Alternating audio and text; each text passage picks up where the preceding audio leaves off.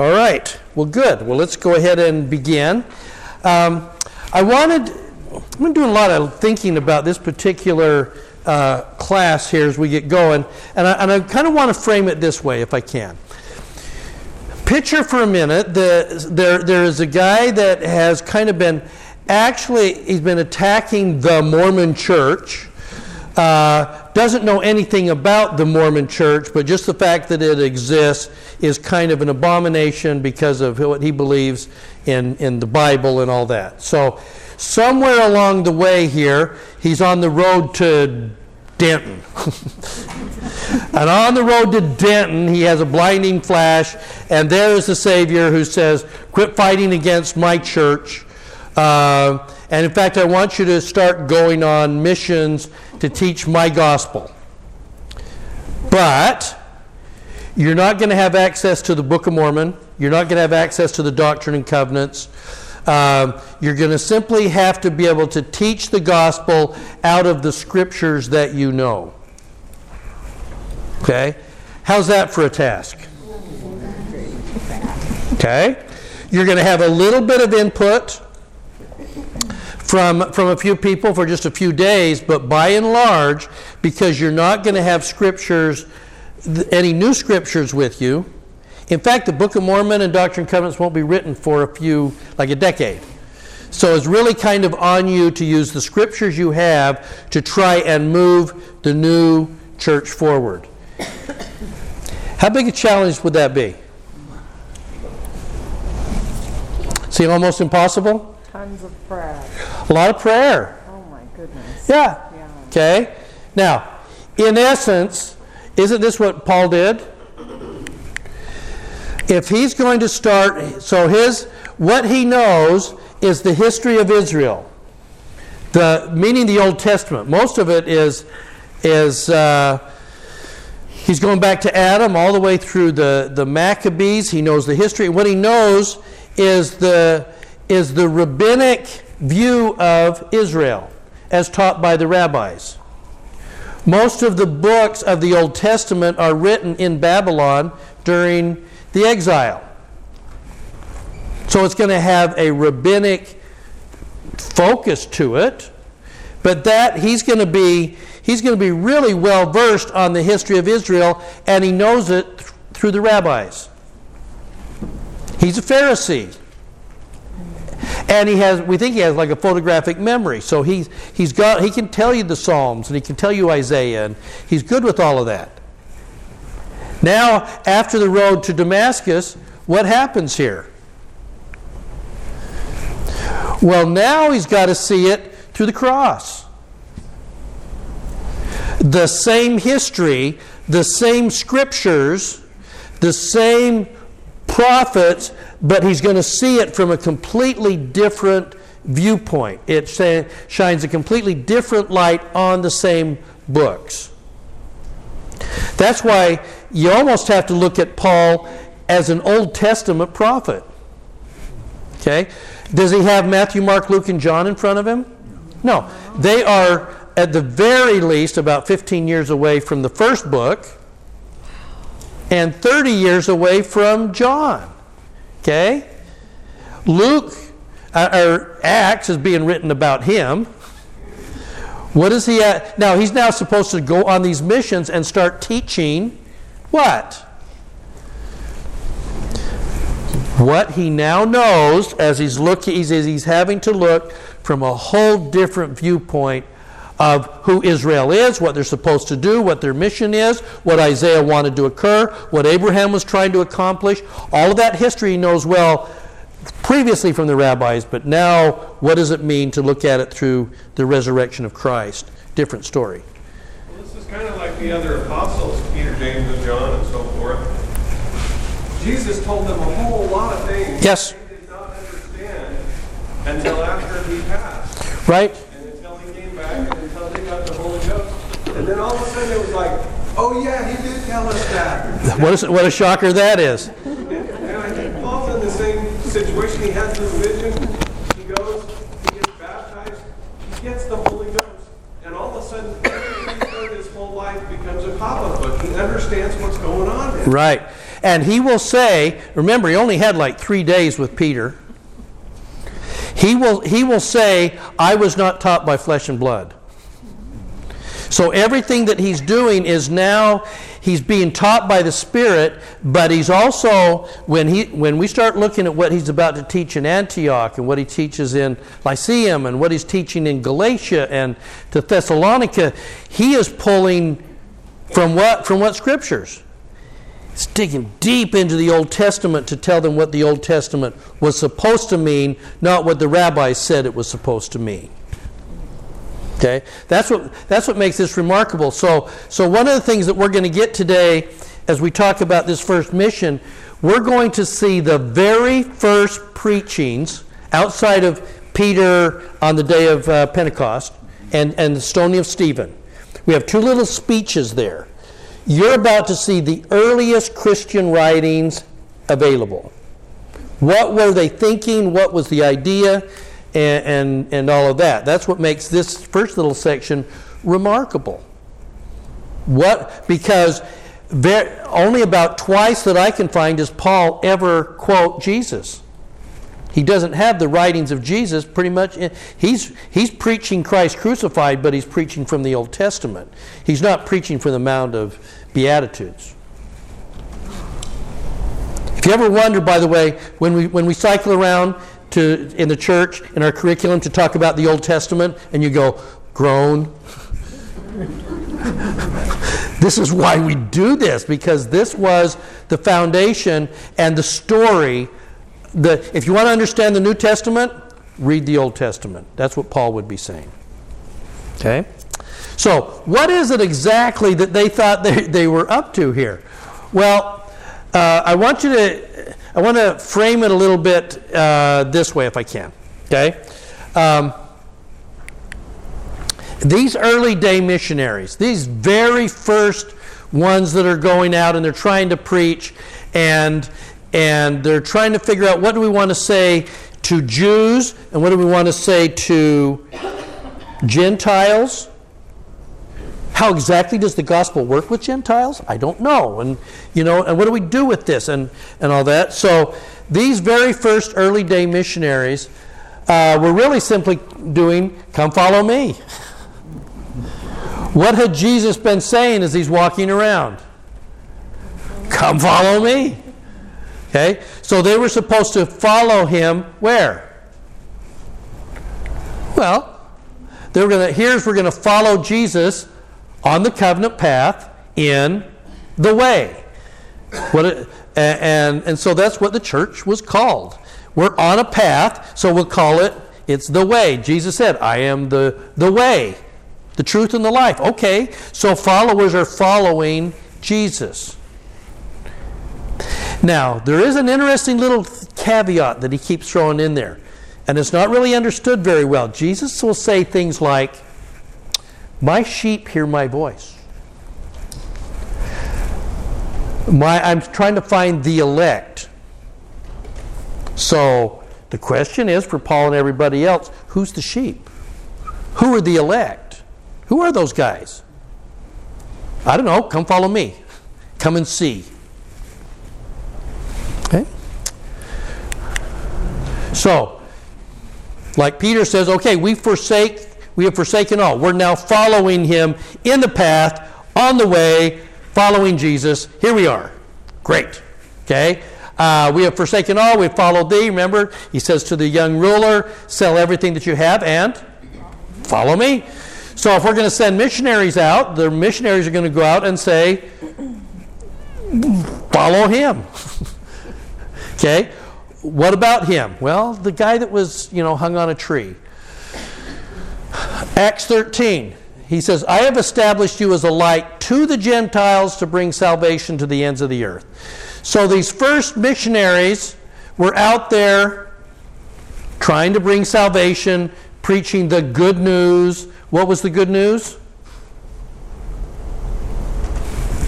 What's the good news? And the gospel was? Christ is the Savior. Christ is the Savior of the world. Christ crucified.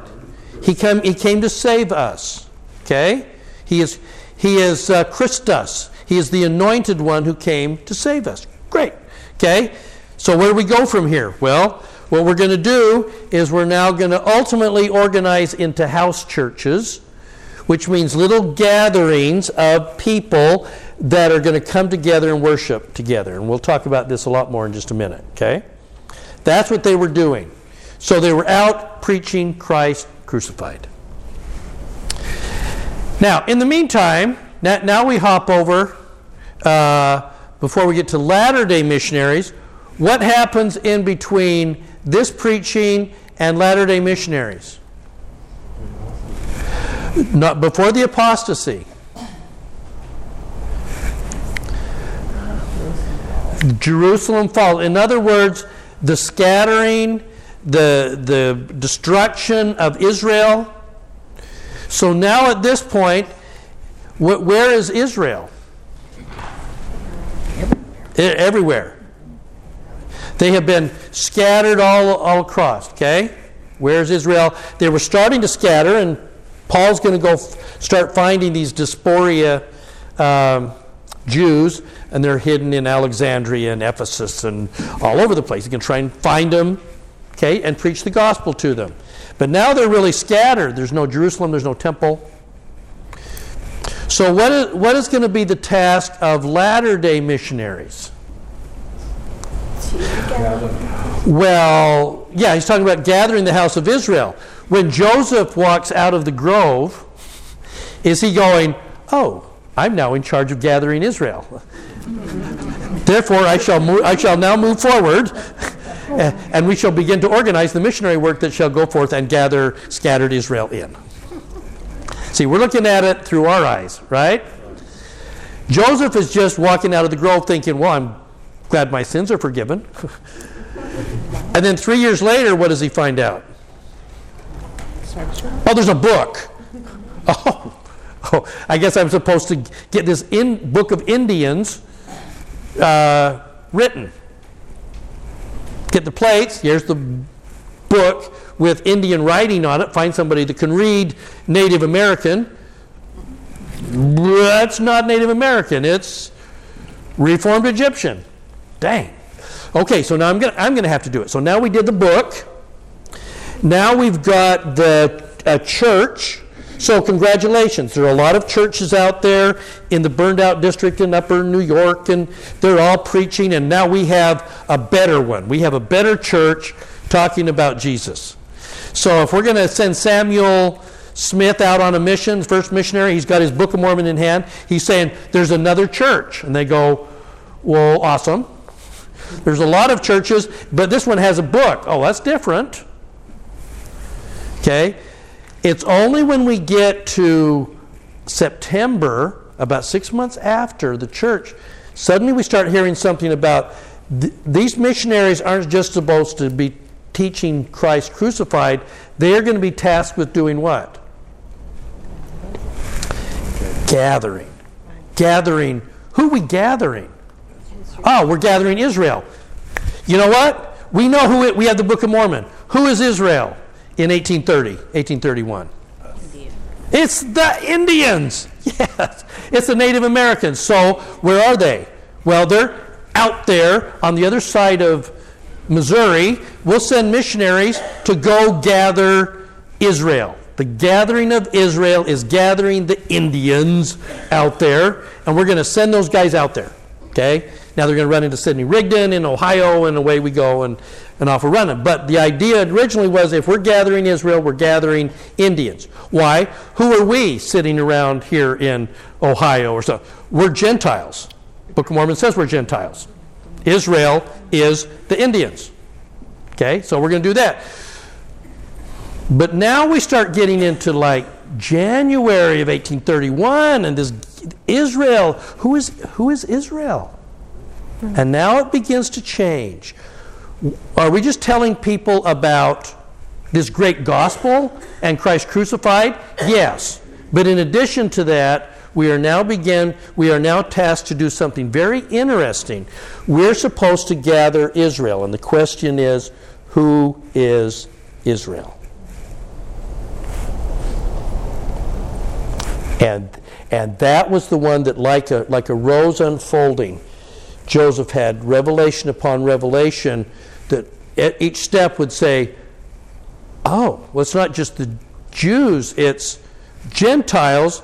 But then he gets this, if he goes back to the Book of Mormon says that Joseph is descended from who? 2 Nephi 3? There were 3 Josephs. He's descended from who? Joseph of old. Joseph of old. Whoa! If he is descendant of Joseph of old, that would make him an Ephraimite, which would make Joseph not just a Gentile, but he is Israelite. Oh my gosh. Wow. Wait a minute. So we're sitting around this room. This isn't just a room full of Gentiles. Who is this? We're Israel. Oh, wow. Well, that changes things dramatically, doesn't it? If we are going to gather Israel, I know, isn't that? Did I have the sound effects? Hey. Okay. We're now going to gather scattered Israel. And by the way, how do we know that you're of Israel? When we'll get to Nauvoo. How are we going to figure out if you are Israel or not? What are you going to get? Your patriarchal blessing, which is going to give you what? Your lineage. Okay? Now, there was a question in Nauvoo. Well, wait a minute. What if somebody isn't like a pure Ephraimite? And Joseph said, when you're filled with the power of the Holy Ghost, what happens? Your lineage is changed, literally. So now we're not just telling people about Christ crucified. We are tasked with what? Gathering scattered Israel in. And now suddenly Jacob 5 means a lot to us. We are the last people going out to prune the vineyard, and we've been moved all over the place, and here we are. Okay? Now, so here we understand all of this. He's supposed to publish the book. In January, it says, you're going to preach the fullness of my gospel I've sent forth in these last days, the covenant of which I sent forth to recover my people, which are the house of Israel. Okay? So that question is slowly about, and why we're talking about this is that this is going to be the question for Paul. When he starts going out here to say, there are blessings given to Israel through Abraham. What does that mean to the Gentiles? And he's going to blow the whole thing up when he gets to Galatians, and he's going to go, and you become the seed of Abraham too.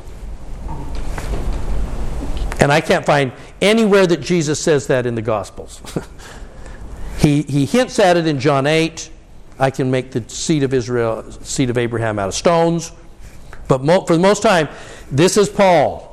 This is Paul drawing on teachings we don't have. But it borne out when you look at the Old Testament. The Old Testament screams this, that these Gentiles would become the seed of Abraham. Yeah. That's kind of what that one scholar said, was like they felt like some of the priests from the first temple went to Arabia, and then whenever Paul spent 3 years there, did he learn? That maybe he learned something? Yeah, we don't know where Paul got this stuff from.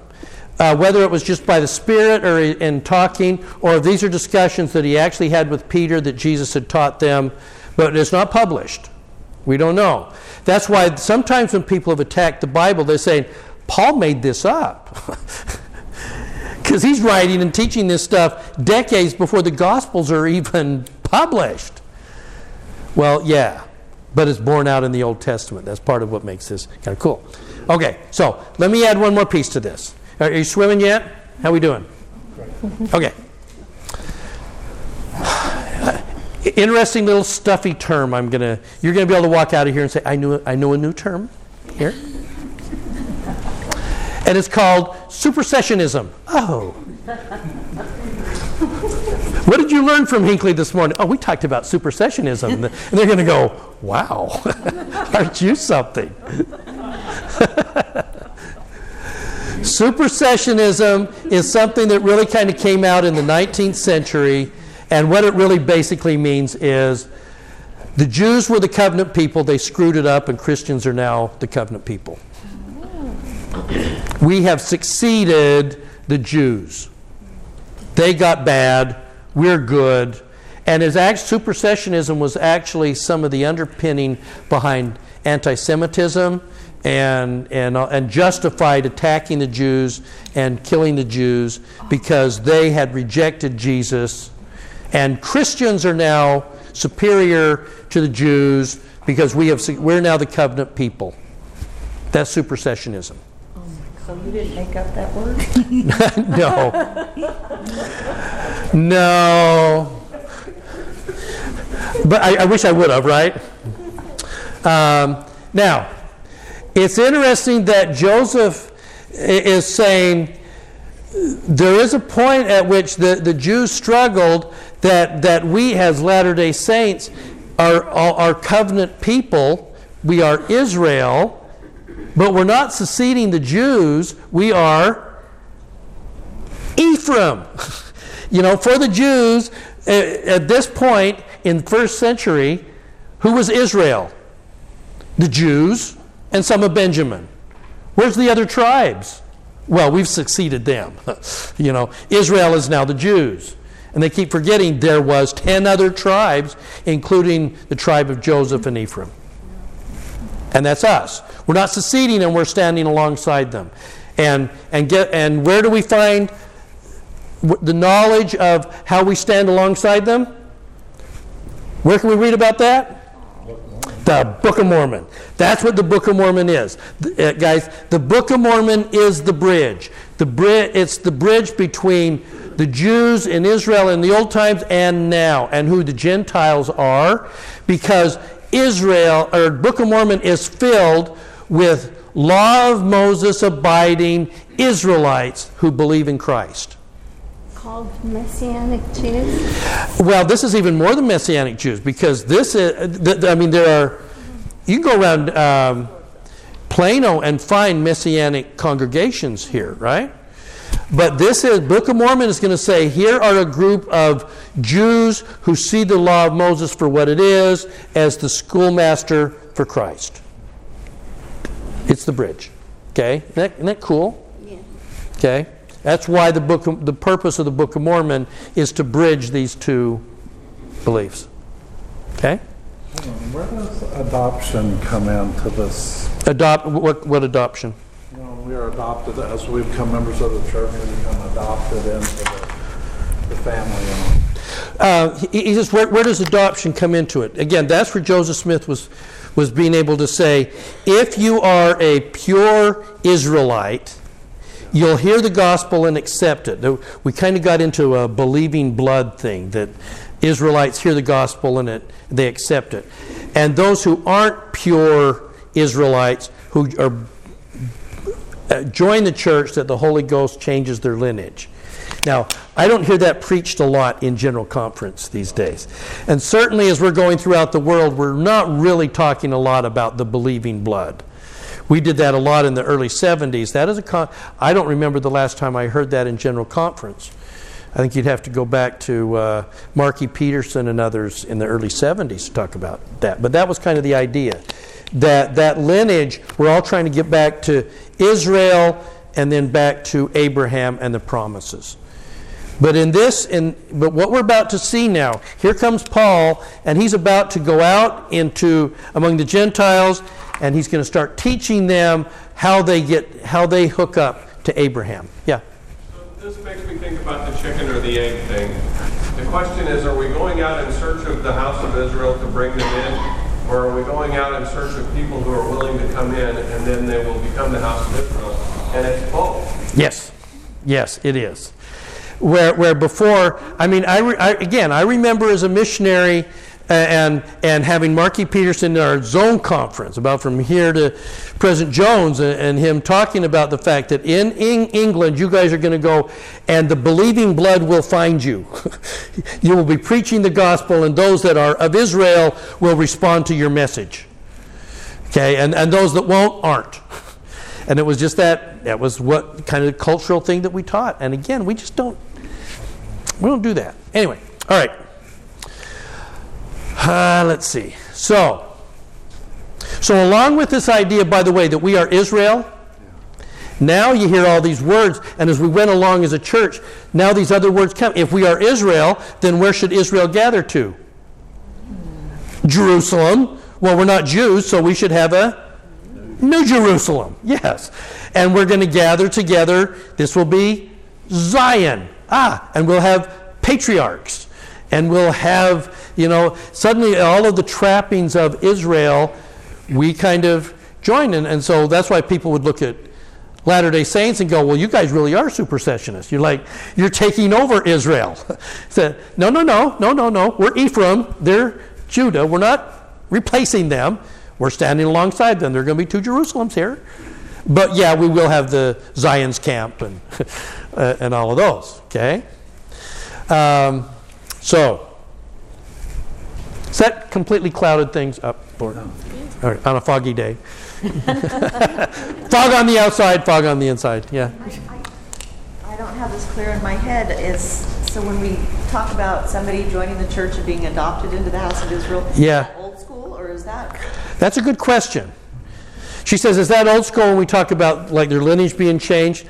Joseph taught it, but I'm always a little wary. If I haven't heard the brethren talking about it for a long time, it's hard to know.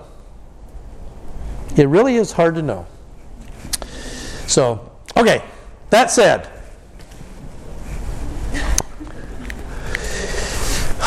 so now we get this, we get to Acts 13, and here's this moment where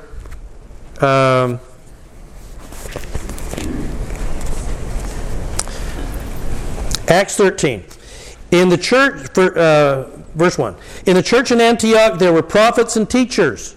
Okay, wow. Okay, Simon, Lucius, Manan, Herod, and Saul. Whoa, okay. And while they were serving the Lord and fasting, the Holy Spirit said, set apart Barnabas and Saul for me for the work which I have called them. Okay, and they fasted, and they prayed, and they laid their hands on them and sent them off. Okay, so they're over here in Antioch, and they're not saying necessarily where they were sent, but we know exactly where they went.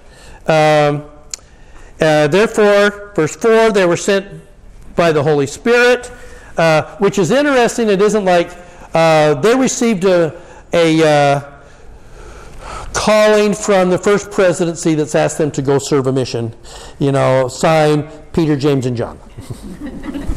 It's like, we're going on this mission, and the Holy Spirit has sent us, and away we go. And then we're going to go up here to Cilicia, and then we're going to hop over here to Cyprus. Okay? Now, it's hard to know exactly what they were thinking, other than we just kind of retrace their steps. Let me just say again, it's just kind of my theory. The belief is that Paul, as he grew, being trained, and was actually probably part of the leading Jews in Jerusalem, and as that he probably came from a family of wealth, probably came from a family of influence. That's one of the reasons why he was so powerful in the things that he said and done, is that he was extremely well educated, but he was also a man of wealth and power, and coming from family of wealth. Okay, so when he's going to hop over here to the island, and they're going to work their way, but they're going to go just like a dart over here to Paphos.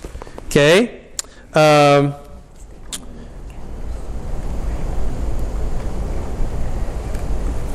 Verse 6, they traveled the entire island as far as Paphos. They found this magician whose name was Bar-Jesus, and he was with the proconsul Sergius Paulus. So the head of the island, appointed by Rome, was Sergius Paulus. And he's anxious to hear from Paul. Well, that's interesting. Makes you wonder if this is somebody that either Paulus knew of Paul's family or Paul knew him, or there's some kind of connection. Because he has no problem getting in to see him. And in fact, it says that he's already,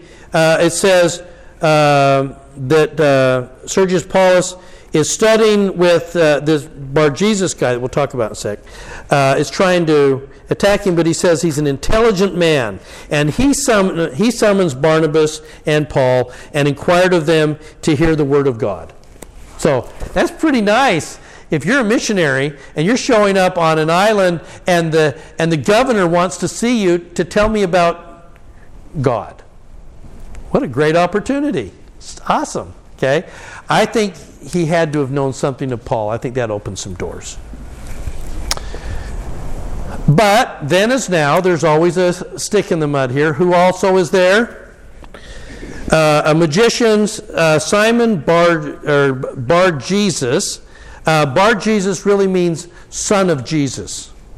Bar is son of. Okay? So, Paul, verse 9. So he's also called Elymas, or Enemas. The magician, that's translation for his name, opposed them, trying to turn the proconsul from the faith. Verse 9, but Saul, also Paul, so now we get the switch, becoming Paul, especially if you're in the Roman world, filled with the Holy Spirit, looked intently at him and said, you are full of deceit and wickedness, you son of the devil. You're running around with the name son of Jesus. Paul would do these little word plays. Son of Jesus, huh? I say you're son of the devil. Okay? You enemy of all righteousness, will you stop distorting the straight paths, the way of the Lord? Now look, the hand of the Lord is against you. You shall be blind, unable to see the sun for a time. Okay? Blinds him. Wow. How fun is that? Okay? So you get this sense then of Paul, who's able to then teach him. Verse 12, then the proconsul sees what happened. He believed him and wondered about the teaching of the Lord. Now, here you kind of have to read into this. Because verse 13, then Paul and those that were with him set sail from Paphos to Perga. We're going to hop on one of these little packet ships that was running Roman food and stuff back and forth. We're going to go from here.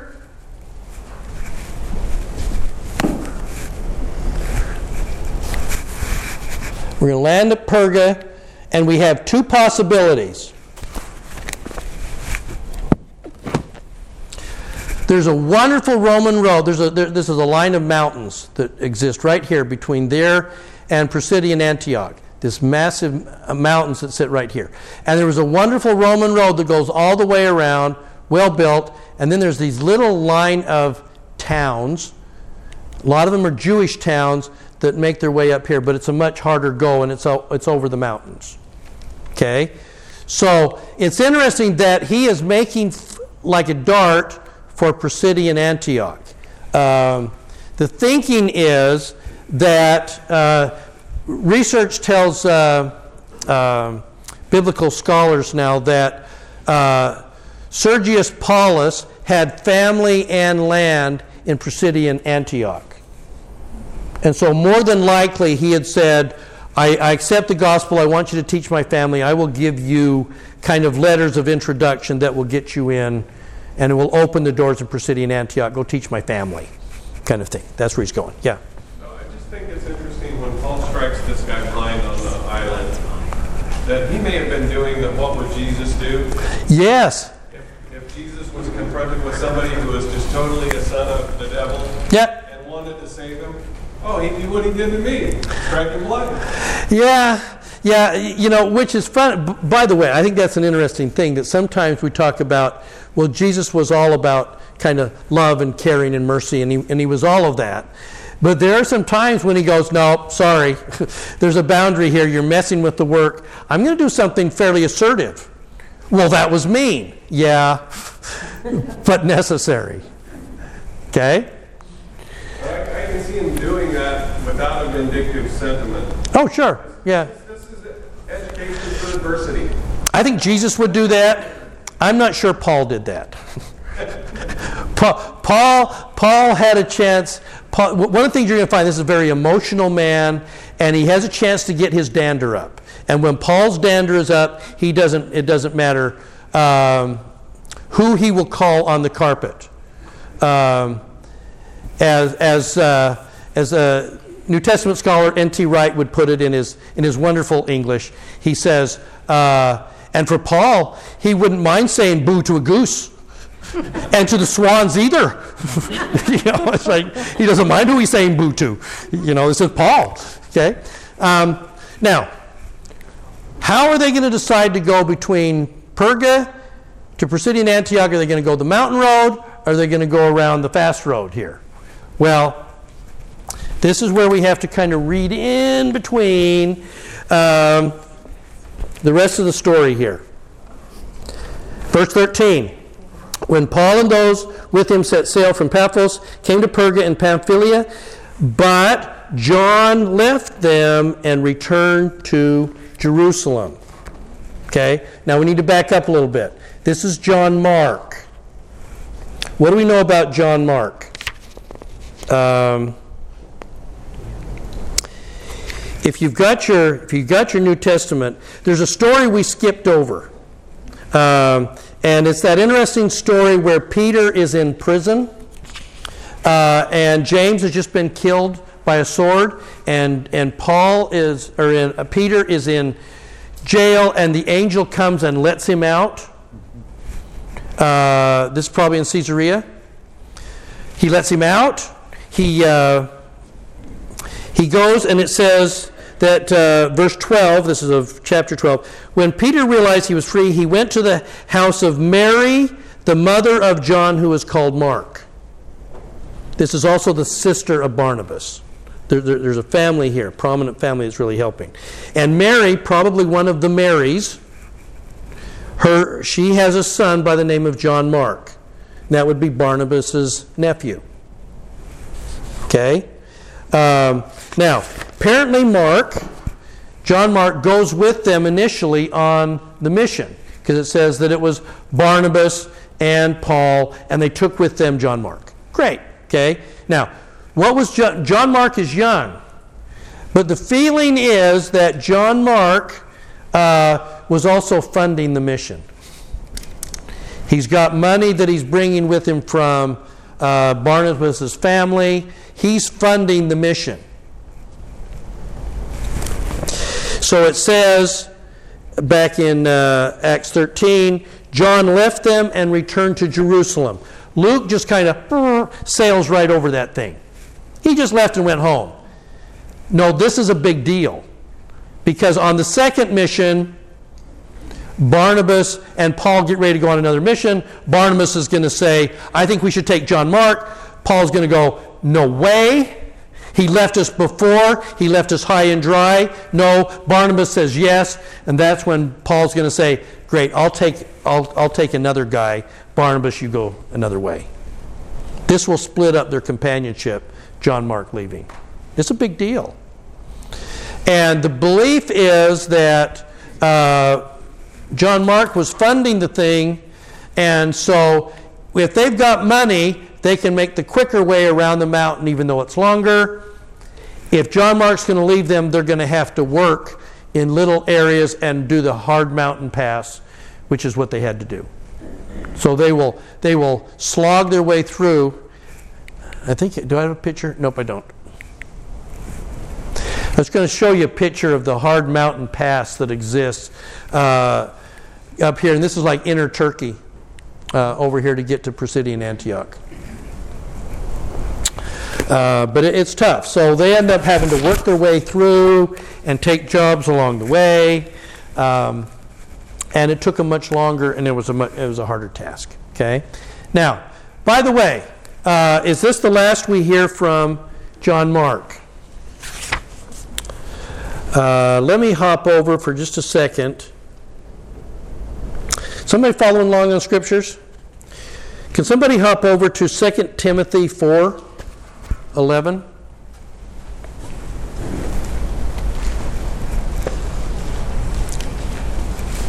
I'm doing all the reading. Who's got it? You got it? Okay. 2 Timothy 4:11. Only Luke is with me. Take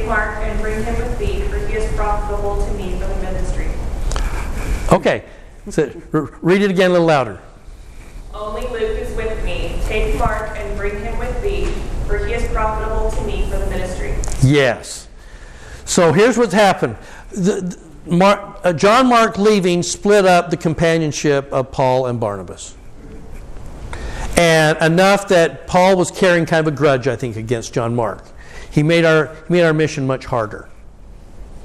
But now we get to Timothy, and he says, take John Mark with you because he is profitable to me, to our ministry. In other words, you get this reconciliation that has happened with John Mark and a forgiveness that he has brought him back in. It wasn't like a permanent, I'm really angry.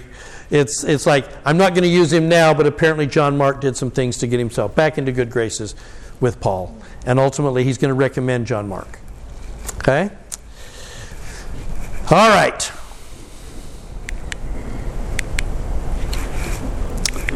Now,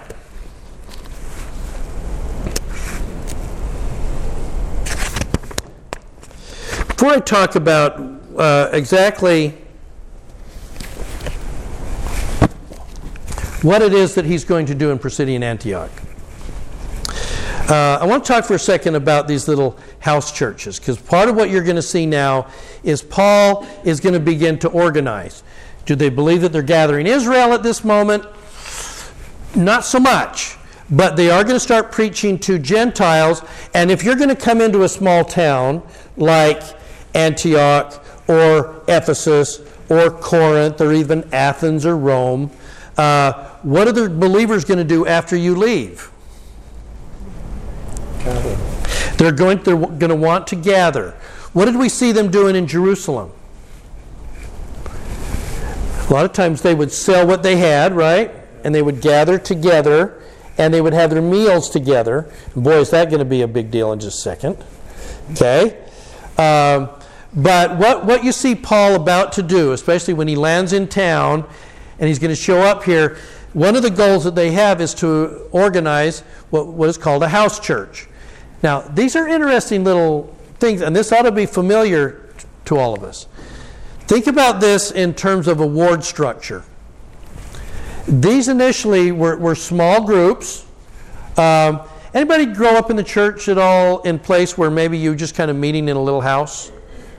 Yeah, okay. What was that like? Well, it was interesting. We weren't members. We went to visit some friends in Lufkin, Texas. Yeah, is in Lufkin? And they invited us to church. Yeah. So we went with them, and it was a small house. Yeah. They had chairs put out, and somebody talked, and that was it. That was our introduction to the Mormon. Did they do the sacrament meeting or kind of thing? Or? I think they did. But you're not sure? No, it's been a long. Okay. All right. Anybody else? Small experience? Yeah. I grew up here in Dallas before any of the churches were ever here. So we were in houses all the time. And it was different. We did have sacrament every Sunday.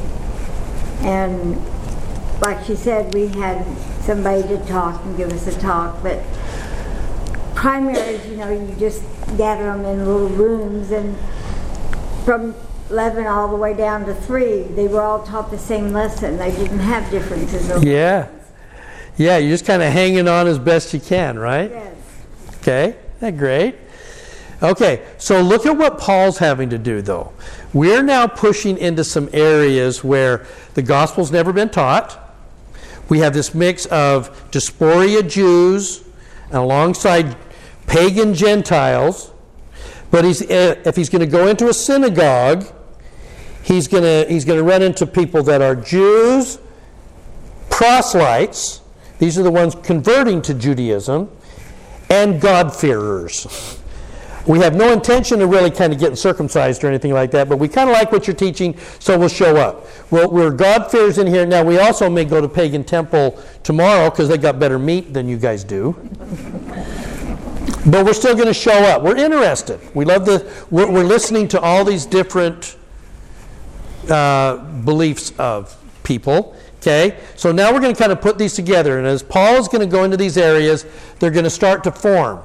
And what you're going to get, but these small groups, what Paul did here is unprecedented in history. It really is. And let me tell you why. From our study of the New Testament and the early church fathers kind of give us a picture of these small little organized house churches. For one thing, they met together to be worshipful. What were they worshiping?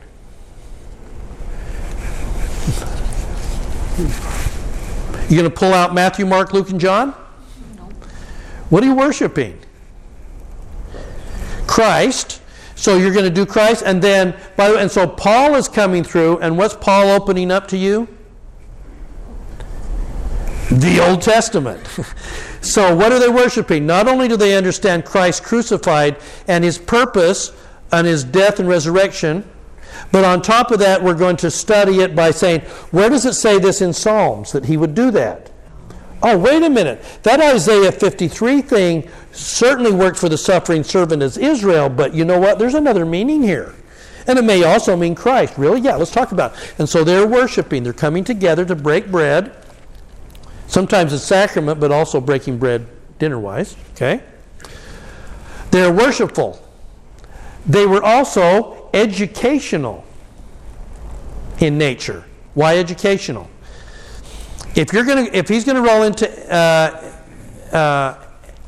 Pisidian Antioch, how many of the population can read? 5%, maybe 10%, and the Jews may still be speaking Aramaic, but the Greeks are going to be speaking Greek. What scriptures they have are in Hebrew.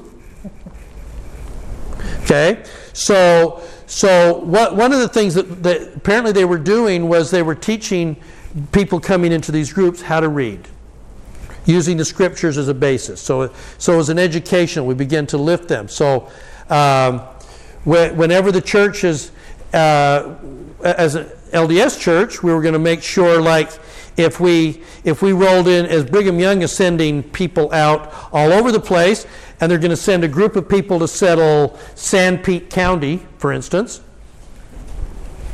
I was told, since my grandparents came from there, always marry a girl from Sanpete, because no matter whatever happens, she's always seen worse.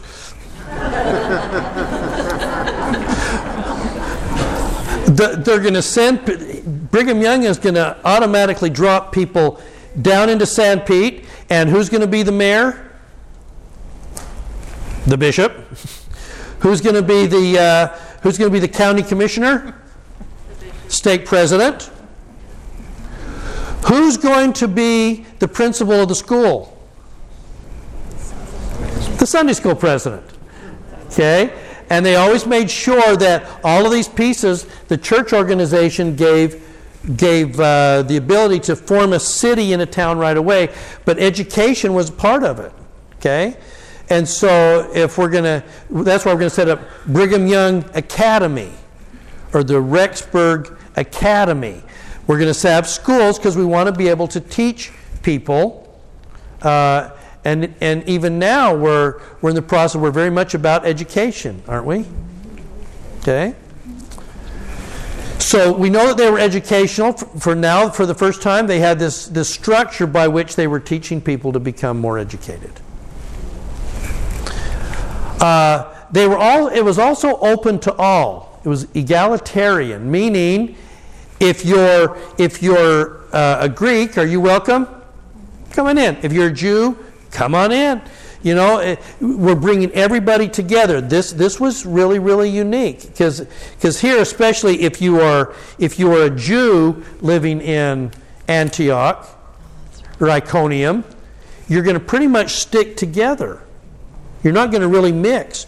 And so what they were trying to do here, they're open to all, which means if you're going to come to our church, but your brother dies, and the funeral is next week, guess what?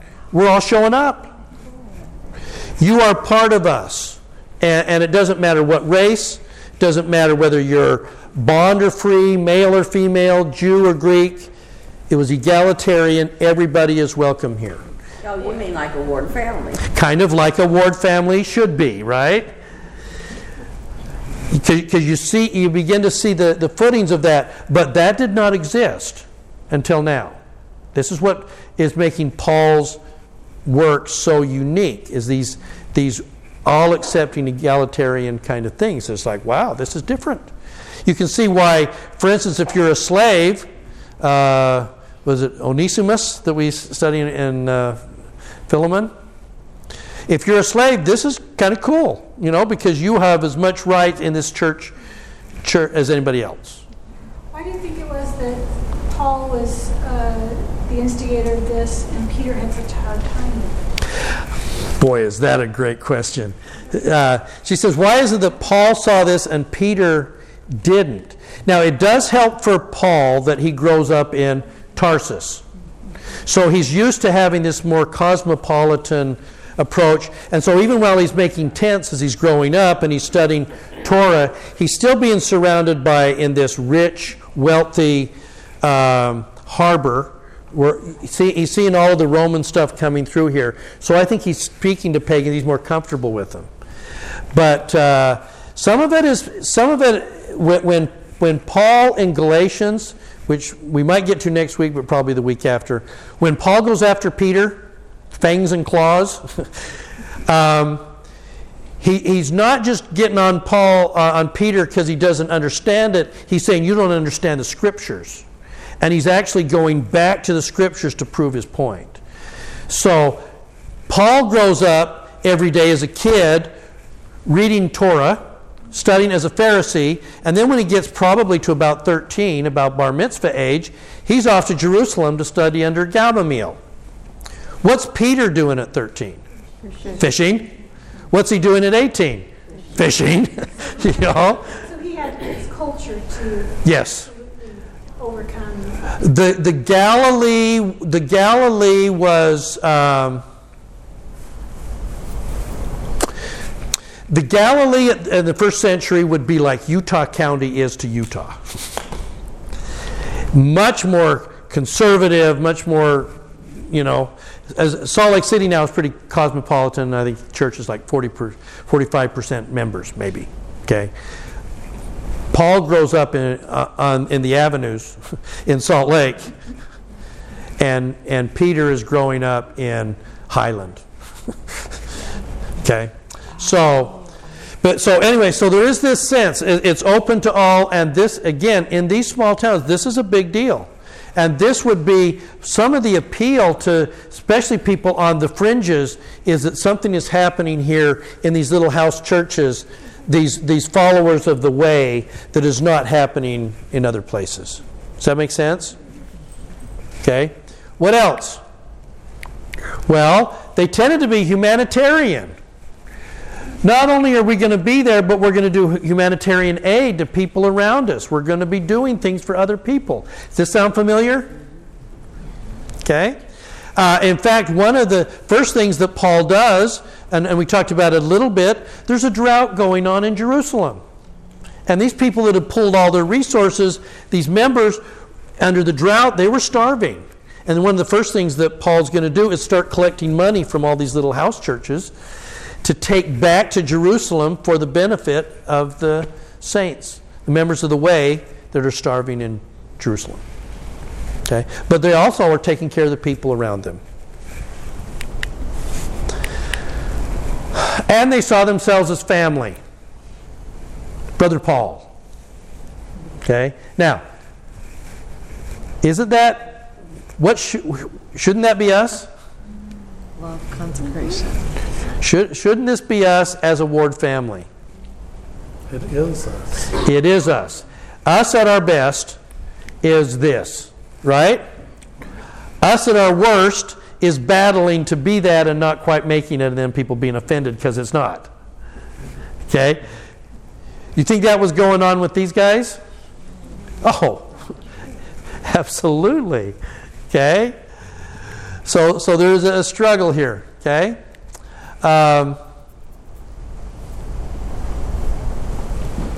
Anyway, so these little things begin to pop up, and they are magnets. Question? They were also dealing with persecution. And that was one of the reasons that they started these house churches, was because they were kicked out of the synagogue. Yeah, if you're going to begin to follow this Christ person, yeah, you're not going to be really welcome in the synagogue, as we're going to find out here in a second. Okay? But more than that, if you're going to understand the teachings here that says we're supposed to have this universal love for everybody, that's not going to fit with what you're hearing in the synagogue, and it's going to really be met with derision in the temple of Zeus, for instance, because who is it that you guys worship again?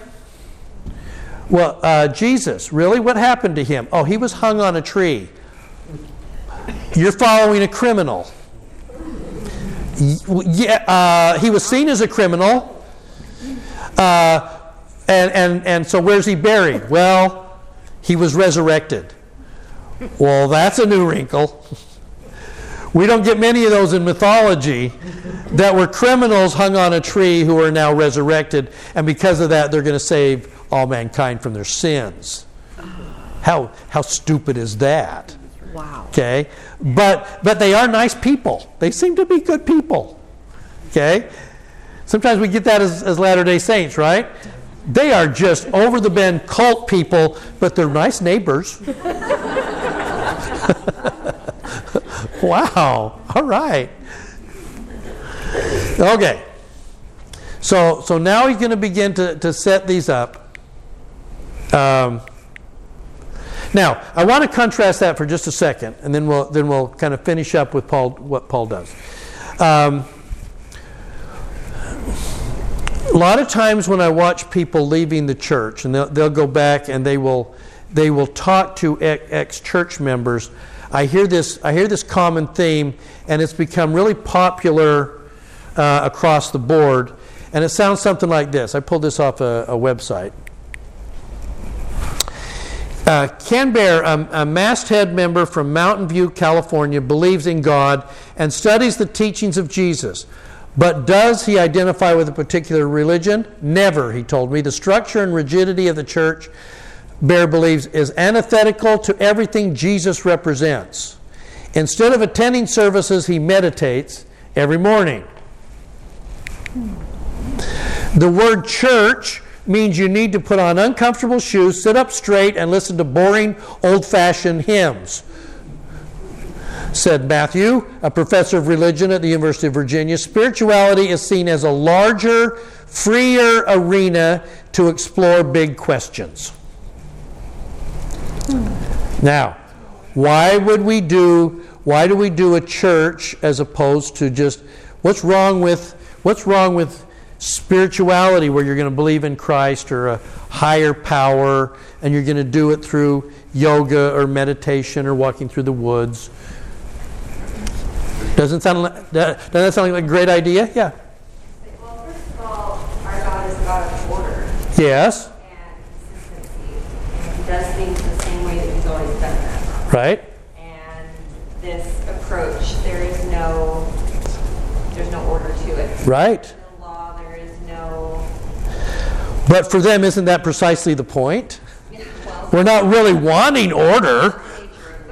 Well, okay, so take that idea, yeah. It's devoid of any accountability or responsibility. Whatever. Well, exactly. So I don't have to mess with the responsibility and accountability.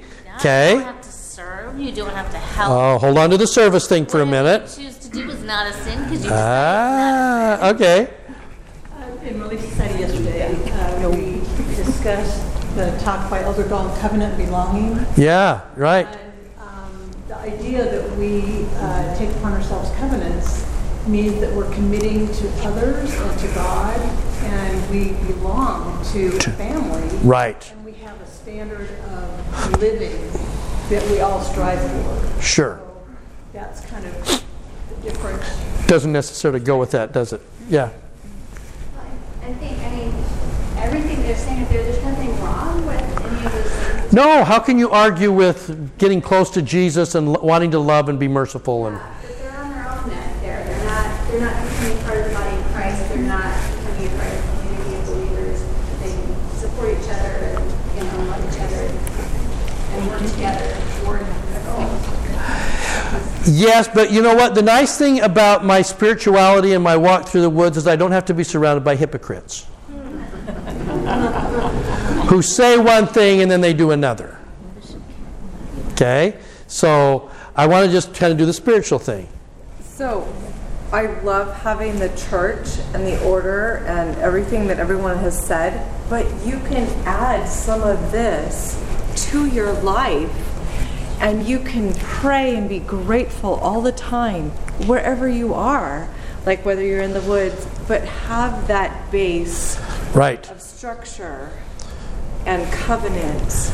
And so we're not necessarily disagreeing with the fact that there needs to be personal spirituality and connection. Absolutely. Okay? Where do the scriptures fit in there? Well, you don't really need the scriptures in the, if this is all there is. Okay. The church is me. The church is me. The church. Okay. But again, don't lose sight of the fact here that there is a sense of we don't necessarily, we're saying I need to have my own private prayer and my own spirituality. Yeah, right? How about home-centered? It's kind of like that, right? Supported by the church. Yeah. Okay, so here's the other genius of what Joseph was bringing. Yeah. Okay, so you can use the word spirituality, but the question is, does spirituality mean to you that you are free from all other influences, or that you are drawing near to God and seeking His will? And that's where these guys are taking it and they're saying, not thy way, but my way. I want to do it my way. Spirituality is my way. Okay. So what we're saying is that, and again, this is what, sometimes you take a look at what we're trying to do. We should be theocentric. In fact, that we are focused between us and God, and we're receiving guidance and counsel and information, and we turn to heaven for answers, right? But it must be mixed with this, right? We have to be community-centric. And the thing that happens for those that just do the spirituality part is that all of the stuff that we just talked about, community, family, caring for one another, ministering, looking out for each other, that doesn't happen if your entire spiritual repertoire is a walk in the woods or sitting on the lake on a Sunday afternoon. There's a place for those moments. But if that's all you've got, then look at all of the things that you're missing. And Jesus didn't just say, go off and be spiritual. Bring each other back. He said, come into the way and be gathered. Yeah. With children who have left the church, they yes. have that want and they don't know where to go to find it. No. I feel sorry for them, but they know the church has it, but they don't want to be involved. They want to live their lives the way. Yeah, when I follow the Facebook pages that I follow of those that have either leaving the church or have left the church, you hear that. It's like, I'm doing this, by the way, and I'll post all my pictures of a cup of coffee because I'm really liking this. And hey, we're at a wine tasting festival, and I want to make sure that it's pictured on Facebook so that all my family can see that I'm now more erudite kind of than you are. But there's a sense of saying, yeah, there's something missing. There's still a hole. And I feel like I'm missing some kind of... And you'll watch them trying to reach out and form connections somewhere because there's an internal drive to say, I need community. And this was meant to be a community. We don't get saved. We don't enter the celestial kingdoms alone. we enter as communities and family. Heavenly Father is trying to gather all of His children home. And if everyone's individual, they can't help gather each other home. No. And He can't be here because we have to learn by faith. So we've got to do it. We've got to help gather each other home. Right. That's why what we're trying to get to, and again, look at what Paul's trying to do. We're supposed to be connected to God and be led by the Holy Spirit, but we're now going to organize as a group so that we can pull on each other and we can help each other in educational ways. You know, it's our week to clean up this building. So Cindy and I were over here late last night, making sure the building is all cleaned up and locked up and stuff like that. But there's one other group still meeting in the building. It's the Self-Reliance group, right? Who, late on a Sunday night when you could be snuggled safely in your bed, you're over here learning about personal finances at a self-reliance thing, right? Again, it's the sense of what the community does to lift us together, I think is the whole goal. Yeah? Just remembering many years ago when one of my brothers was going through divorce, painful divorce, and I was talking to him while I was at college, and of course I was really smart, right? And he was sitting there grieving and saying, "I wish tomorrow was church." Yeah. And I said, "Why? Why would you want to go to church in the middle of the week?" And he said, "Just so I can be with everyone." He was needing that connection that he wasn't getting. He was needing that. Yeah. He was needing what we're talking about. He needed his people, his community. Yeah.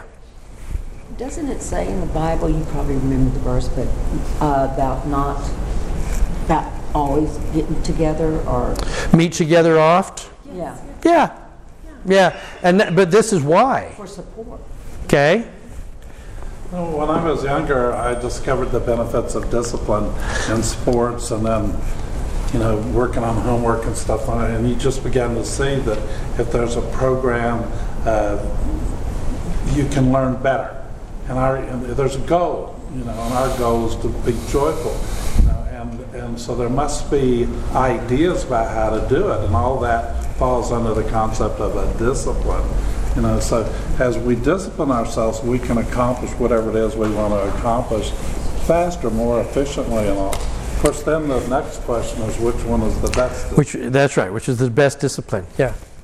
That part you had about the uncomfortable shoes, the glory talk, and the holy hymns or whatever, I'm sure that was very amusing and very clever. But it's really being hypocritical and judgmental of people who do that. I mean, if that person had said, that's what they get their whatever out of that, I do it this way. But certainly if they're accusing us of being hypocrites, I mean, first of all, just go get comfortable shoes. Nobody has And, there's a certain thing to be said for people who will come and listen to someone speak in sacrament, and it's not a very good talk. But that person is doing the best they can. Right. But we're supporting them in their growth, right? And we're trying to learn something from a 13-year-old giving their first talk, and they're halting their way through, right? Okay, so keep this in mind here, okay? You understand kind of what is needed, what we're trying to accomplish, and what Paul is wanting to do. Now you've got the foundation, I think, to now if you look and Acts 13, they travel from Perga to Pisidia Antioch, and they entered the synagogue on the Sabbath, and they sat down. Oh, strangers in town. Okay. After reading from the law, they're going to do the readings. The synagogue leader sent a message saying, "Brothers, if there's someone among you who has a word of exhortation for the people, say it." And of course, it's going to be Paul. Barnabas is a little older, and Paul is ready to go. And so listen to the direction he goes. Men of Israel and those who fear God. Jews and God-fearers.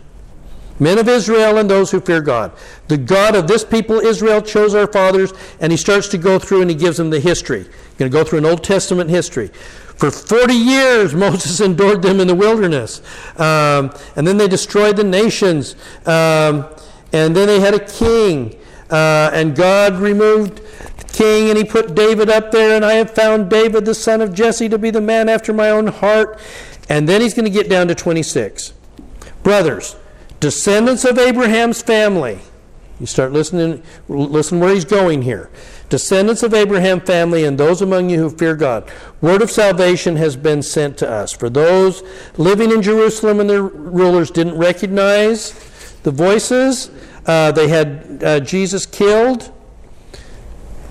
Then he says in verse 32, and we proclaim to you the good news that was promised to our ancestors. God has fulfilled this promise to us,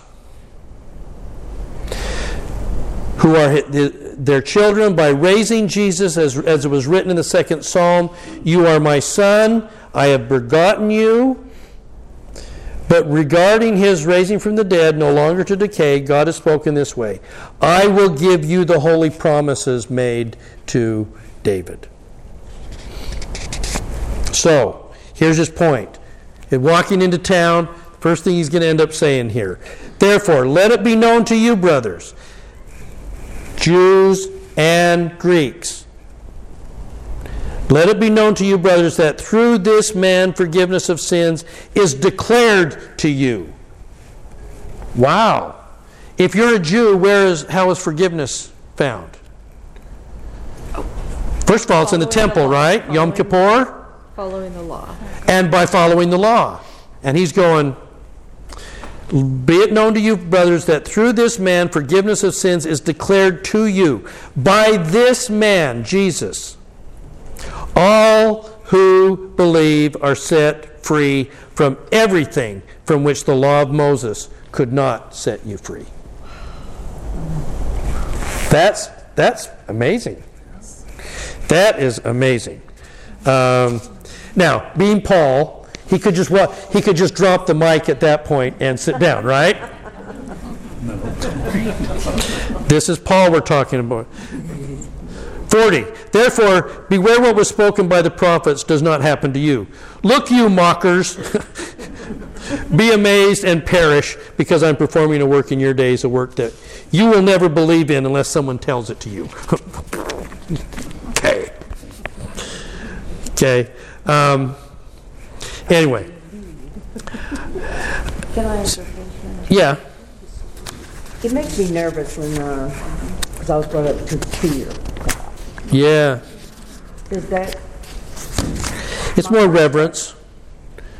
It's more God reverence. Is where he's going. Yeah, where? What was the question? Oh, it was. She said it makes you a little bit nervous when we talk about fearing God. And so the God-fearers aren't the ones that are really scared of gods, unless they were Epicureans who believed that he was too far out there, or they were pagans who really were afraid of Zeus. But for the most part, God-fearers really mean God-reverencers. Okay. So finally, let me just say this, and then we're almost done here. Paul's going to say in 47, I've established you, Paul, as a light to the Gentiles to bring salvations to the end of the earth. 48, when the Gentiles heard this, they rejoiced and gave glory to the word of the Lord, and those who had, and this is an interesting phrase, I don't have an answer to this, and those who had been appointed to eternal life believed. Oh, man. Is there? What does it say? And as many as believe were ordained unto eternal life. Oh, okay. Say that again a little louder. I'm glad you spotted that. And as many as believed were ordained unto eternal life. So it wasn't saying that they were appointed to eternal life. When they believed, they were now appointed to eternal life. In other words, they were baptized and accepted it. Thank you. Okay? And so, now, 49, the word of the Lord began to spread throughout the entire region. Now, anytime there's going to be growth, there's going to be pushback. And look at where this goes here. But the Jews incited who? The pious women, who weren't necessarily in the synagogue that day. Which, by the way, the difference with the house churches, and again, I keep mentioning this, but I just want to sprinkle this in. Guess who was running a lot of these house churches? Women. Okay? But they're certainly not going to be in this synagogue. So the Jews, The Jews incited the pious women who were of high social position and the prominent men of the city, probably their husbands. Okay? Why would they stir up the women? Because that's how you get the men stirred up. Probably. But I just think it's funny that the writers of Acts are going to say, when the Jews were worried about what Paul was doing, especially he's grabbing their proselytes, and they're going to roll over to the way instead of go to the synagogue, who are we going to go to? The pious women, because they will make things happen. I would love to have known exactly what the social structure was in Pisidian Antioch, enough to say, if we really want to scuttle these guys, get the pious women involved, because they'll take care of this, and they'll bring the men along. I think it's kind of interesting. Okay, they stirred up persecution, they threw him out of their region, they then shook the dust from their feet, and they went to Iconium. Yeah. Now, that little bit there. So they shook the dust from their feet. Where did we first hear about that? Christ is telling them that. It's one of the very few places that we see Christ's teachings in Paul's writings. That he's actually following something, probably something he learned from Peter, probably learned it from Barnabas, because he wouldn't have been there for that speech. So I just think that's interesting. We're about out of time. It is interesting. They will then go to Iconium, and they will go to Lystra and Derbe. In Lystra, they heal a man. Because they heal him, the group, the pagans there, believe that they're gods. And it's interesting that they're going to call Barnabas, this is verse 12, they called Barnabas Zeus, and Paul they called Hermes, Mercury. Because he was the loudest and the one stirring all the stuff up. Okay, yes, he did. And see, Zeus would kind of be a little bit more removed up here. That's Barnabas. He's a little older. He's a little more quiet. And Paul seems to be doing all the talking. He's Mercury. He's Hermes. He's the messenger of God, and of fertility and of prosperity. Mercury does an awful lot of things, and it's going to be Paul. Okay. So, and from that they will then return. So, part of what you begin to see here, and I just think it's fascinating. We watch this very little bit of a ripple of what will soon become a tsunami. Of what is it he's going to teach, and how does Paul see the world, especially before the writing of the Gospels and everything else. And his view of what Jesus is doing is firmly rooted in Adam's fall. It's firmly rooted in Abraham's covenant. It's firmly rooted in the promise made to David that through his lineage one will come to save Israel and the whole world. Paul's world is the Old Testament. But in the Old Testament, he now, from a different viewpoint, sees Christ everywhere. And that's why he's going to go into synagogues of Old Testament reading people, and he's going to bring them Christ and have them see Christ in what they've been teaching all along.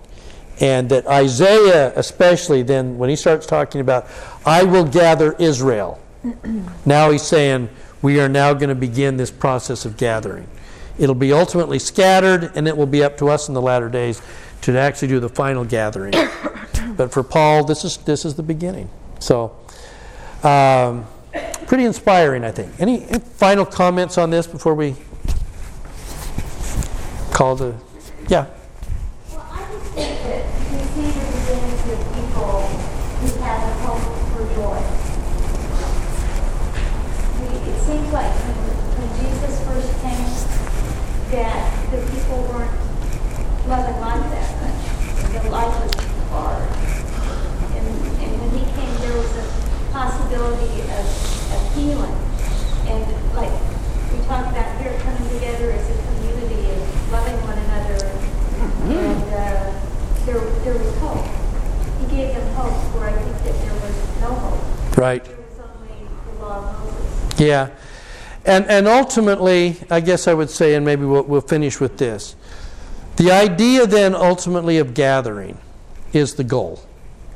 That we are to hear God's voice to us, we're to accept what the Savior did for us, but that should be bringing us together to gather as one, where we can help and grow and heal one another.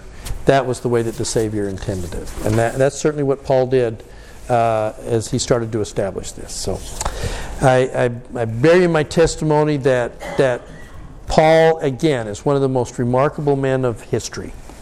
And what he did was groundbreaking, and what he did was always unique, but where he drew his sources from should kind of tell us something about our own study.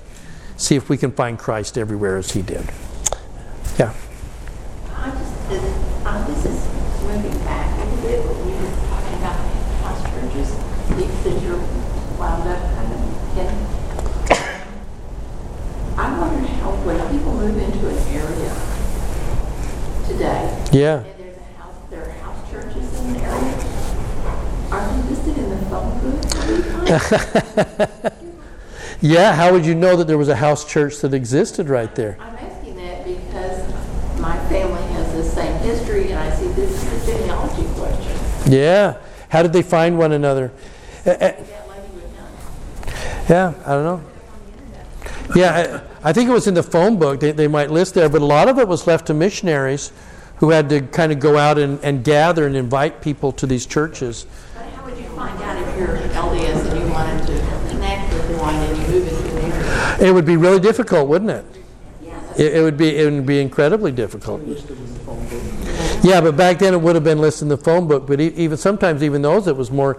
If you go into parts of China, how are you going to know where in China that there's a little house church of Latter-day Saints? And I know they exist because we have the Mandarin group in our ward, and they're talking about that. They're having these little meetings together, but they're quiet, they're hush hush, and it's only by word of mouth that it's coming. So anyway, good stuff. Do your studying and have a good week. And I leave that with you in Jesus' name. Amen.